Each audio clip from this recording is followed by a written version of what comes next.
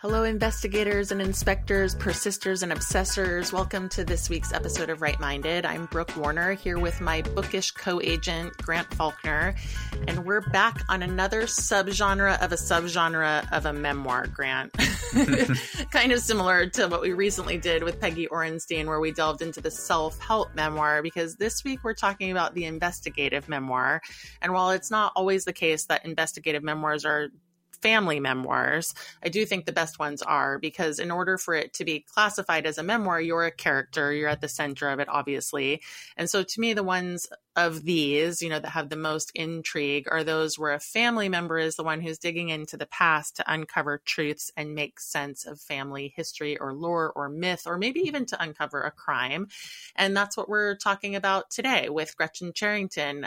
She decided to tackle this massive family history to see if she could find the truth of what happened way back in the 1920s. So it's really going to be a fun topic. What an endeavor, and such an interesting subgenre of memoir to me. And I do want to remind listeners that we saw something very similar recently in fiction with our recent guest, Cheryl A. Head. And Cheryl wrote a novel that centered her grandfather's murder by Alabama police. So a lot of fiction stems from these family stories as well, since they get passed down by generations. And there are many holes in the story usually. So of course, it's probably very individual when it comes to what makes an author decide to write these stories as fiction versus memoir. But I'm really interested to hear more about Gretchen's story, Brooke, since I know you worked with her because she writes press author. Yeah, exactly. And so I know the book well. It's called The Butcher, the Embezzler, and the Fall Guy. And in the story, Gretchen's grandfather, A.L. Eberhardt, is the fall guy. The butcher is George Hormel, who founded Hormel Meat Company that everybody knows in the 1900s. I buy all my Black Label bacon from Hormel, by the way. And the embezzler is the employee who embezzled $1.2 million, which in today's money is more like 15 million or maybe even more. So the fact that he got away with that for as long as he did is nothing short of astounding. And so Gretchen's desire to find out what happened here is something of family lore, because her father was the poet laureate Richard Eberhardt, and he was the subject of her first memoir, which is called Poetic License. And the family always said they would have been grossly wealthy if their grandfather, if Gretchen's grandfather hadn't been the fall guy in the scandal, because he would have had, he would have been in the ground level at Hormel. And so after the embezzlement scandal, A.L. Eberhardt got fired, kind of caught in the crosshairs, as it were. So Gretchen grew up kind of with that family lore, but as she got older, she couldn't shake the idea that maybe her grandfather knew something, maybe he was involved a little bit more than her family wanted to believe, and so she sets out to discover the truth. And herein lies the investigative part of the memoir, making trips to the Midwest, where her father grew up, and where her grandfather worked for Hormel. And I just love this kind of history for lots of reasons. I mean, first, the meat industry is grossly fascinating to me. Second, these are like really powerful, greedy, privileged men who populate her book in the early 20th century. And I love how she captures this era of industrial growth and wealth and nepotism. And then third is her role in it, all these years later, which is intertwining her personal journey to find out the truth, even though it does cost her something with her family, who frankly would prefer that she not do the digging, who see her grandfather as a victim, who couldn't have possibly known about the crime. But Gretchen, she's not so sure. And so that's what makes it, to my mind, like true crime / investigation.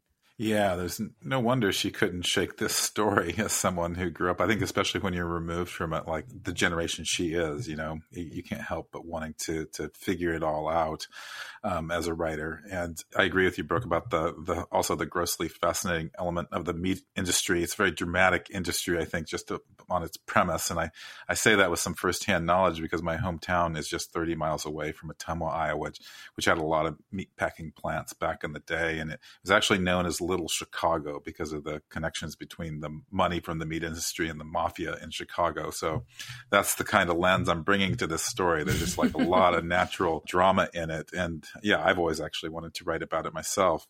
But Brooke, on the subject of this genre of meat books, I went back and looked in our show notes, and it was in Zakiah Dahlia Harris's episode about writing from within your industry that you mentioned you've read a surprising number of meat-centric books. So this one must have been right up your alley. It was. Oh my gosh. I mean, plus it's a memoir, so total dream come true. Yeah. So I think it would be good to talk about what constitutes an investigative memoir. You know, what are the necessary elements for that subgenre? Yeah, I mean, to some degree, all memoirs are investigative. So I do want to say that up front. You're investigating the story of your life, right? Even if it doesn't involve the kind of intense research that Gretchen did. But what's different about investigative memoirs is the research. Those could be primary resources, legal documents. They could have witnesses or experts, even if those people come in the form of friends, of family or descendants. And this certainly was the case in Gretchen's memoir. In the interview, she's going to talk about, all the people that she talked to, people who actually knew the players. And that is a profound kind of research because those people are helping you to put together the story. And where she's writing about Austin, Minnesota is a small town, and a lot of people worked for Hermel. And that meant that the parents or the grandparents also worked for Hermel. There's a spam museum in Austin. And then the woman who works there is a memorable character, both because she's a holder of knowledge and a person who's not particularly open to Gretchen's digging around. And so I think, just thinking about that all these years later, what people are protecting or what they want to divulge or not divulge is also interesting. And it's always good to have some foils in these kinds of books, the characters who are invested in protecting the status quo. Yeah, definitely.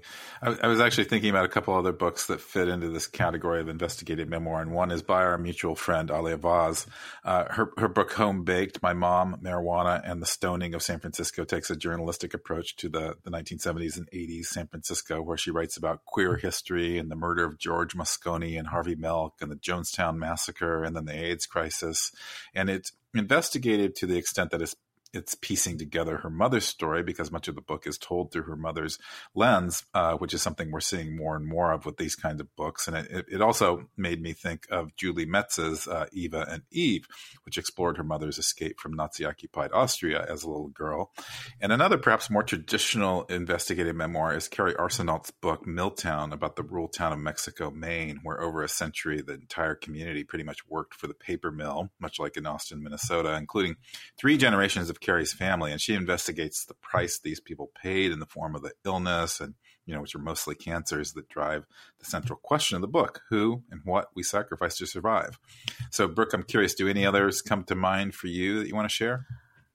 Yeah, I mean, there are so many good nonfiction narratives like these, but when you were talking, Grant, when I was thinking about these, I actually got to thinking about podcasts, because I listen to a lot of true crime podcasts. And similarly, it doesn't really matter the medium, right? Because people may decide to tell the story through a book, or they might choose to tell their family story or a story they're familiar with through a podcast. And one of the things that's fascinating about podcasts is a lot of times the people are somehow connected to the victim, as is the case with a couple of stories that I wanted to share. I loved the podcast Your Own Backyard, which was created and produced by Chris Lambert, a freelance journalist who grew up in San Luis Obispo. And that was why he decided to uncover the story of what happened to a murder with regard to a murder there.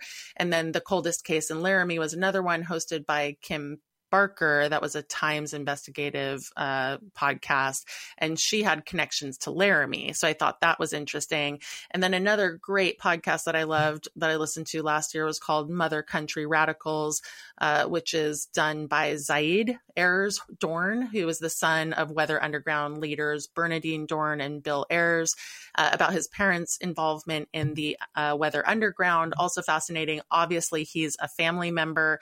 So, in all of these cases, they're just shows that unfold a lot like a book, and they're series. So they probably have like 8 to 10 episodes, and they can be very spellbinding, obviously just like books. So if you can figure out how to tell these stories well, and there's a personal connection, then I think all the more compelling. And I recently attended a memoir panel at the Woodstock Book Festival. And one of the memoirists on the panel did share that she learned how to write tension by listening to podcasts. So I thought that was an interesting tip. Yeah, definitely. As long as you're listening to the right kind of podcast, I suppose. Right. I do. I guess I feel like I'm having my muscles flexed for good true crime, given how many of those I consume. Yeah. Well, without further ado, let's get to the heart of this true crime story. Though there are no dead bodies in Gretchen's story, but the crime does involve a whole lot of embezzled money, meat, and a maybe fall guy cast as a victim by generations of Gretchen's family. But is he? That's the question. So many good reasons to buy Gretchen's book, and we'll be right back with the interview. But no spoilers after the short break.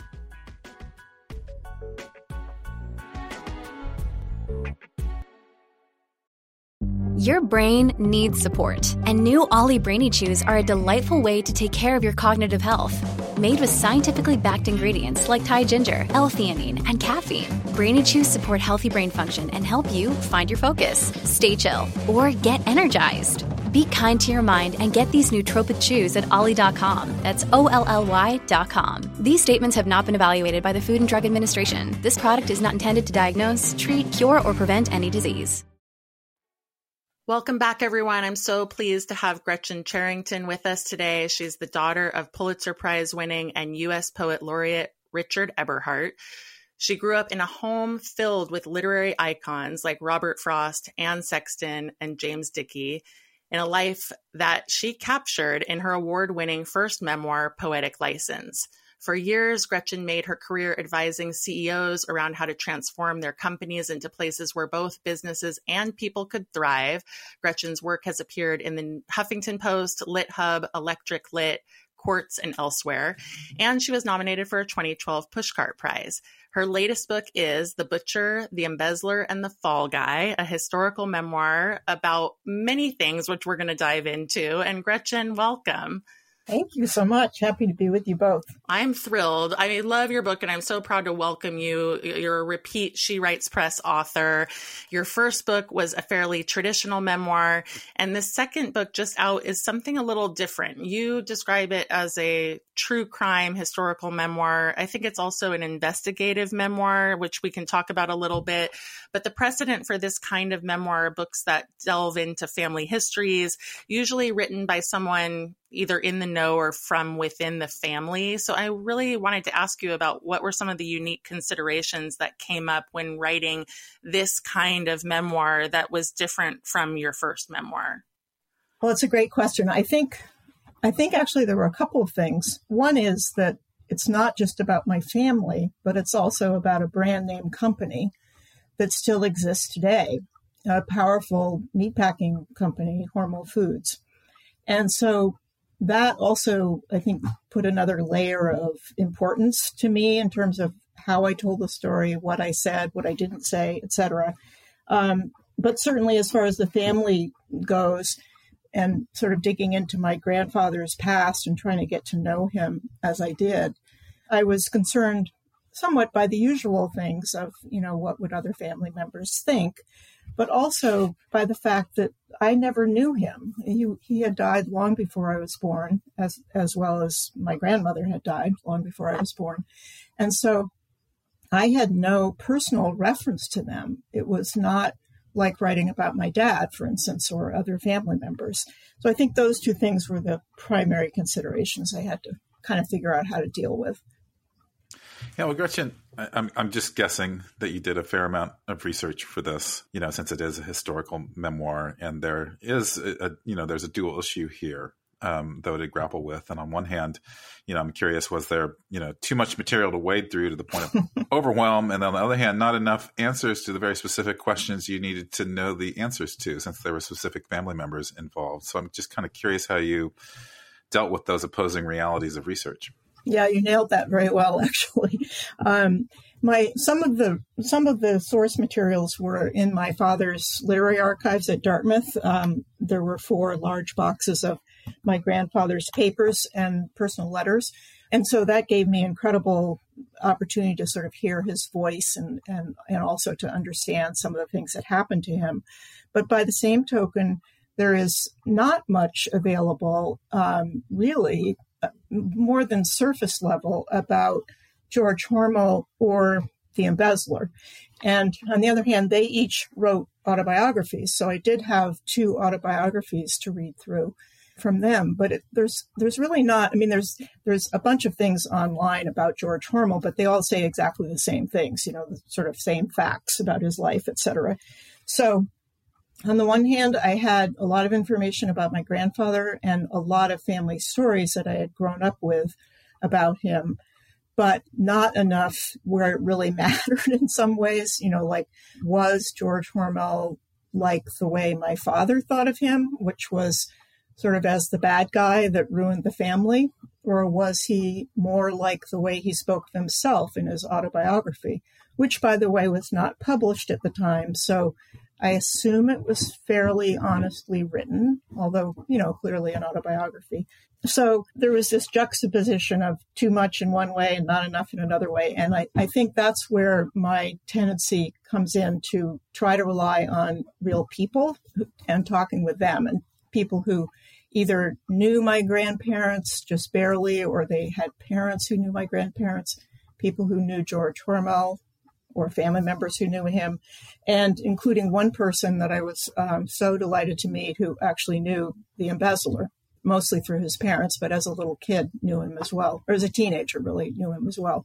So, where I had to figure out which fact, let's say, to rely on in a particular source material, if there was question for me, the sway often for me is from the real live voices who actually know these people. And that's kind of how I would prioritize what I used.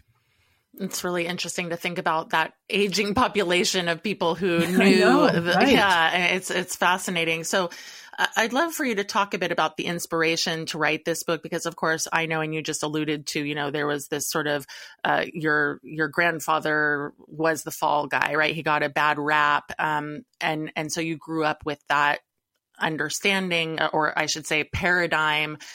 At what point did it occur to you that you might write this family history? And what were some of the bigger obstacles to actually getting it done? I think I started really thinking I might write something about it when I was in my 40s. And it was at the same time that I was discovering my own truth, or establishing my own truth about my father. And one of those truths to me anyway was that I realized and recognized that he was an embellisher of stories. And so, as I thought about the stories I heard about my grandfather, it made me think about, well, all right, I wonder if he's embellished any of those, or how much can I rely on precisely what he said about his father. So, there were times when I felt like I could rely on what my father said, particularly if I got it corroborated by other resources or people. But at the same time, I knew there was a fallacy in just believing everything he said. In addition, of course, I was working then and proceeded to work for, decades with CEOs and senior executives. And I saw them as very real people. They had their strengths and they had their flaws, and some of them had great vulnerabilities. Some of them had real fears about things. And I was in a position with them that where I was kind of their confidant for a bunch of them anyway.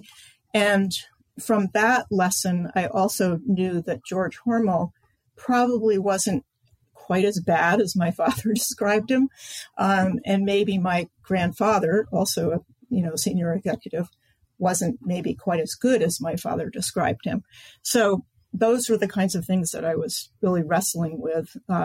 And I think what I've tried to do is to sort of treat each character fairly, which, to me means giving them their due when it's deserved. But it also means kind of holding up the mirror to their flaws when I, perceived those or came to know those.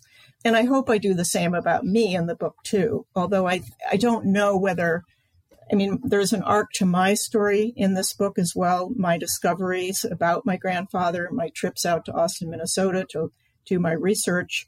But I would say the focus is probably a little more on the 3 guys than it is on me. Well, Gretchen, you made a number of trips to Austin, Minnesota for this book, notably to the Spam Museum, which deserves its own show, obviously. I know, exactly. Thousands, maybe millions of people go there every year, I'm sure. But yeah, you talked about, spending a lot of time, in addition to going to the museum, talking to everyday folks who remembered a lot of the key players in the book. And that's got to be such an interesting experience to truly step back in time. And you spoke to your research earlier, and I'm wondering about this kind of research of talking to people like an investigative journalist. You mentioned this was one of the most important research you did. So what would you say to others who face the prospect of doing this for their own work in progress and perhaps feel a little daunted by it? Yeah, I actually find it to be the most fun. And I think part of the way I came to this, again, was a result of having spent a lot of time inside companies, going out and interviewing a lot of people within the company to find out what they thought about the company, let's say. And I would do that as a mission from the CEO. So I was very accustomed to sitting with people in their offices and saying, what do you think are the strengths, weaknesses, whatever, what things should be changed in the future. These were the CEOs that I was working with, were at least the good ones, really wanting to hear what their employees had to say and wanted this sort of personal touch with them by a consultant. So the fact of doing it wasn't daunting to me, but I understand how it could be to others. And I think what was daunting to me was that, but it's very much the same way. I was coming from the East Coast to this Midwestern small city of about 20,000, 25,000, that range, a company town. Hormel is the primary employer, and it's a very proud community. It's a very warm and welcoming community, I learned. But I was coming in asking some tough questions, and I didn't know how I would be received by these folks, And so as I would do anytime I was interviewing groups of people, I would try to sort of learn who the key players were. I'd find an ally or source some way possible, and then I would work with them to find other people. And usually, if I started with the right people as my allies and then introduce myself to others in reference to these allies, the others would welcome me. And that's what happened. It was the same kind of process. So some of this happened over dinner or lunch or coffee. Some of it happened at the Historical Society offices there. Some of it happened at the Spam Museum, because at the time when I was at the Spam Museum in the late 1990s, Hormel still had an archivist employed, and she was situated at the Spam Museum. And so when my cousin and I went to kind of interview her about our grandfather and find source documents from the company, that's where we went. So, it can be daunting, but on the other hand, it's really fun because you get to meet people that you never would have met before, and you get to talk to them about something that's important to you. And by and large, as you two well know from interviewing thousands of people, most people like to talk about either themselves or what they know. And they're usually more than happy to help. I think what surprised me in those conversations truly was that more people than not, one, thought my grandfather had been wronged. Two, thought that George Hormel, could be kind of mean-spirited at times or grumpy or whatever words they used. And three, were sort of still bowled over by the audacity of this embezzler and what he pulled off, under the eyes of both my grandfather and George Hormel, but also bankers and auditors and lots of other company officials. So that said to me that I was going in fairly warmly. Like most of the people were not saying, "Oh, your grandfather did terrible things, and here's my proof," or whatever. So I felt like I had a fairly warm reception, actually, and I would say that I came to really like a lot of the people that I met and have maintained friendships with them for 20 years now. I'm looking forward to my launch out there in late June, and And sadly, a few of them have died, but there are a number of people that I met even 25 years ago who are still there, and I look forward to seeing them again. I'd say I'd really encourage people to do it. I think it's a great way of also just sort of giving the voice of a place or of people and the context for the place that you're in. Both of your books are about complicated and powerful men, and you've made a life and career surrounding yourself with complicated and powerful men. So to read both your books back to back, readers will see really a composition of privilege and how powerful men get away with a lot, or at least they think they can. And the books are in some ways an indictment, but they're also a reckoning. And I think you make your own sort of peace with your male lineage. But speak to that if you would, like on this side of having written both books, what are the takeaways about having written about your father and your grandfather? Yeah, great question. I think, I think my takeaways are several. One is that it didn't really occur to me until even a few years ago, as I was writing the first book, that one of the reasons I could do the kind of work that I did, and one of the reasons why now I could write this second book, I think, about somebody that I had never actually met, was that through my life with my father as growing up, and then with all these, executive guys that I was working with, I'm not really intimidated by people in power. I mean, I could be intimidated by somebody in power, I'm sure. And it's not that I've never been. But I think in general, I've seen particularly male power used up front and personal. And I've seen it do good and I've seen it do harm. And so I don't think that I think I come away from these two books simply recognizing that these folks who have power and privilege are really just like the rest of us in terms of themselves inside. They clearly have things that they can wield over us if they want to. But kind of in their innate characters, they're not much different than you or I. That surprised me all the time when I was working with CEOs, how vulnerable they could be, how worried they were about what other people thought of them. You think they're sort of above it all, above all that, but they're really not. And so I think, one big takeaway is just that these are people who are as complex as any of the rest of us. And many of them are good and some of them aren't so good, or even the good ones, will do some wrong. So I think that's one takeaway. I think I also feel that, it's important to expose these things to others because there is mythology about power and particularly male, gendered power.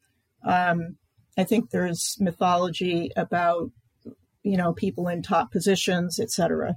And, whether that's good mythology that's driving us all in positive ways or not so good, most of it's not so good, probably. I think it's important to expose these true stories about people who are privileged and powerful. And then I think the third thing that I would just say is that, it's all relative, right?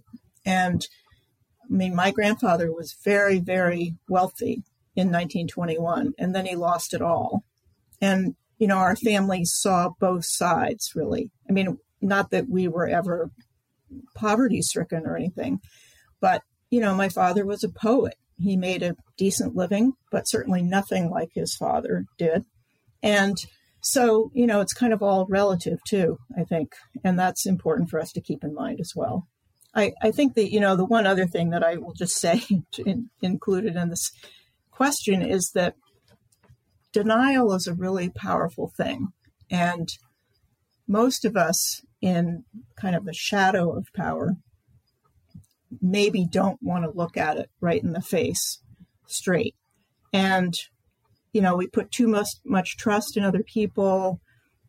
We're kind of blindsided when they do something that surprises us. We don't see what we want to see. And we cling to myths about people around us that largely, or at least in part, might not be true. And that's really an important theme here too for me, that both as individuals and corporations, have both sides to them. And both individuals and corporations can be blindsided, can be in denial. Systems as well as individuals can be in denial. And what I've learned from writing these two books is that I would far rather live in a world that's real. That's so interesting, Gretchen. I love listening to you talk about, with great generosity, I guess, the different layers that people have within them, and how those layers can be, contending with each other, or those different characteristics. And it just made me kind of think about the true crime element of this book, because there was a real crime here of embezzlement. Yes. It was a lot of money. And this was the part that seemed to me to require the most research. And you had to really dig into some dark corners to find letters and bank slips and newspaper articles.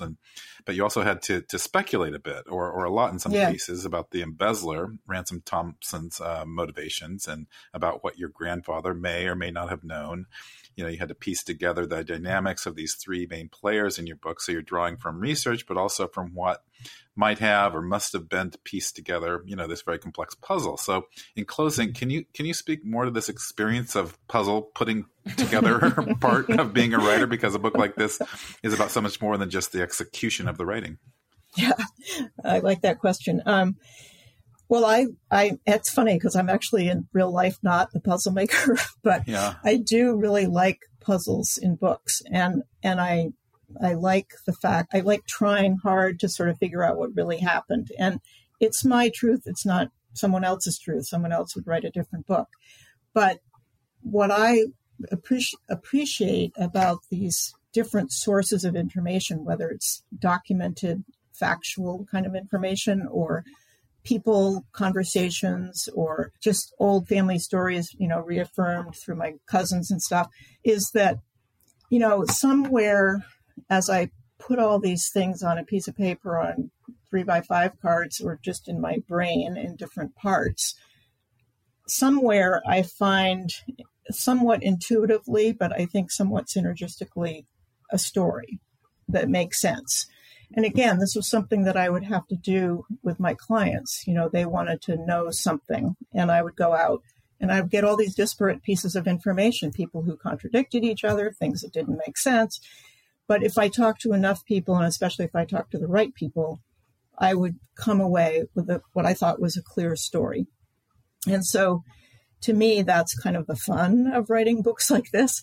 I'm turning to fiction next, and I have no idea whether that would really play there too, but certainly in these books that are kind of investigative in some way or another, and also, true stories, it's been true for me. So there are things that I could conjecture about the embezzler, for instance, because I had a wonderful conversation with this guy at Harvard Business School who wrote a fantastic book about why white-collar criminals do what they do. His name is Eugene Saltes. And, I got a chance to kind of tell him the story of this embezzler and my grandfather and George Hormel and get his take on it. And so that's just another source of research, where you try to find an expert, let's say, that can help make sense of these threads that you're trying to pull together. And I think it's part of the fun of doing it. It's what captivates me, really. I mean, the writing is good, but it's it's really sort of puzzling it together that I like the most. Well done, Gretchen, and congratulations on the new book. Thank you so much, and thank you, Brooke, especially for all you did to help me with it. And Grant, it's wonderful to meet you. Likewise, thank you so much, Gretchen, for joining us. My pleasure. We'll be right back after this short break with today's book trend.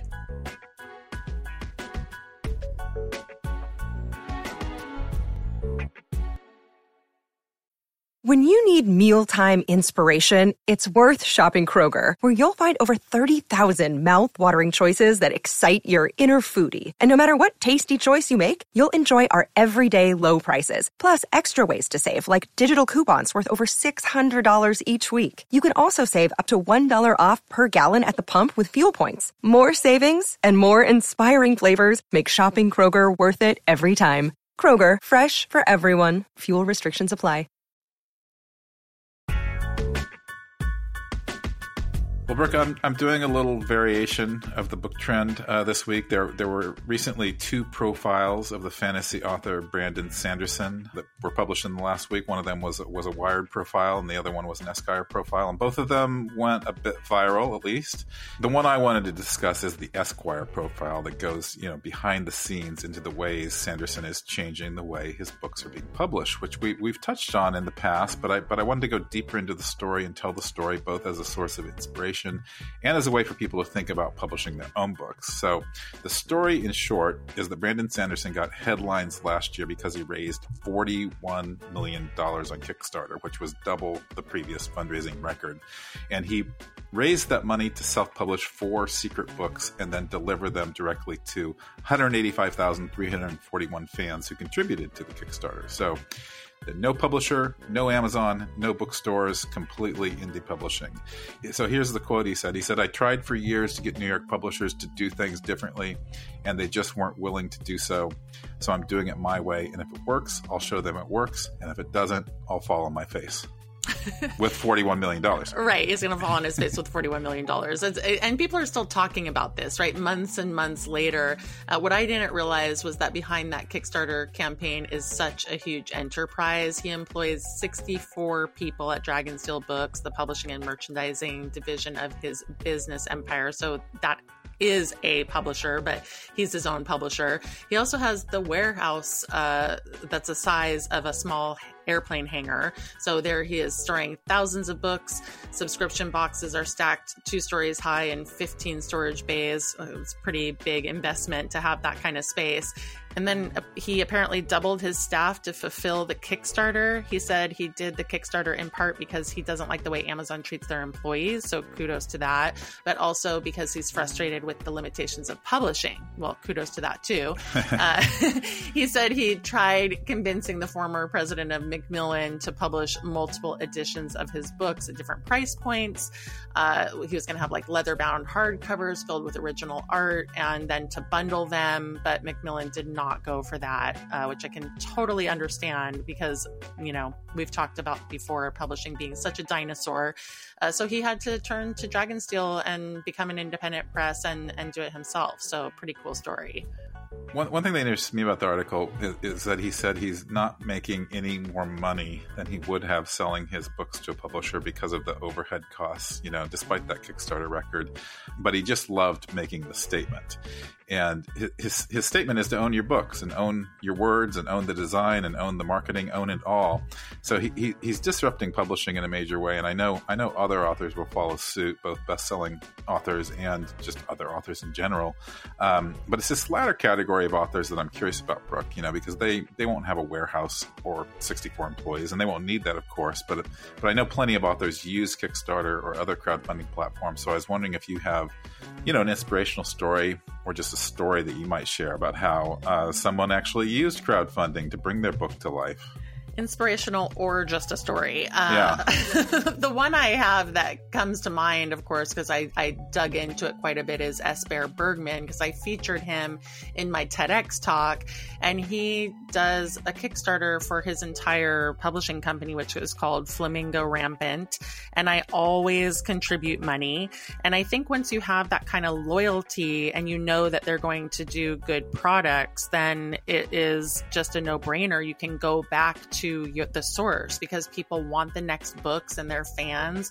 So I do think for people who have figured this out the right way and who have like a particular niche kind of product that they're doing, which is the case with Flamingo Rampant. They're doing LGBTQ books and great ones at that, and largely for children.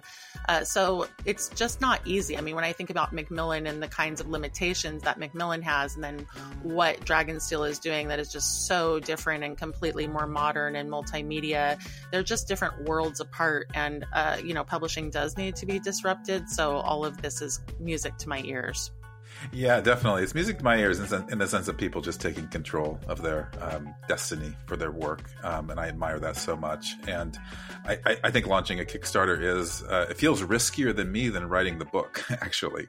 But I want to get over that personally because I do feel like we need to embrace new models of funding. So I might give it a shot sometime soon and see how it works. So keep taking a shot with us. We're going to be here every week for you. We're going to reveal or talk about fascinating new ways of publishing and writing.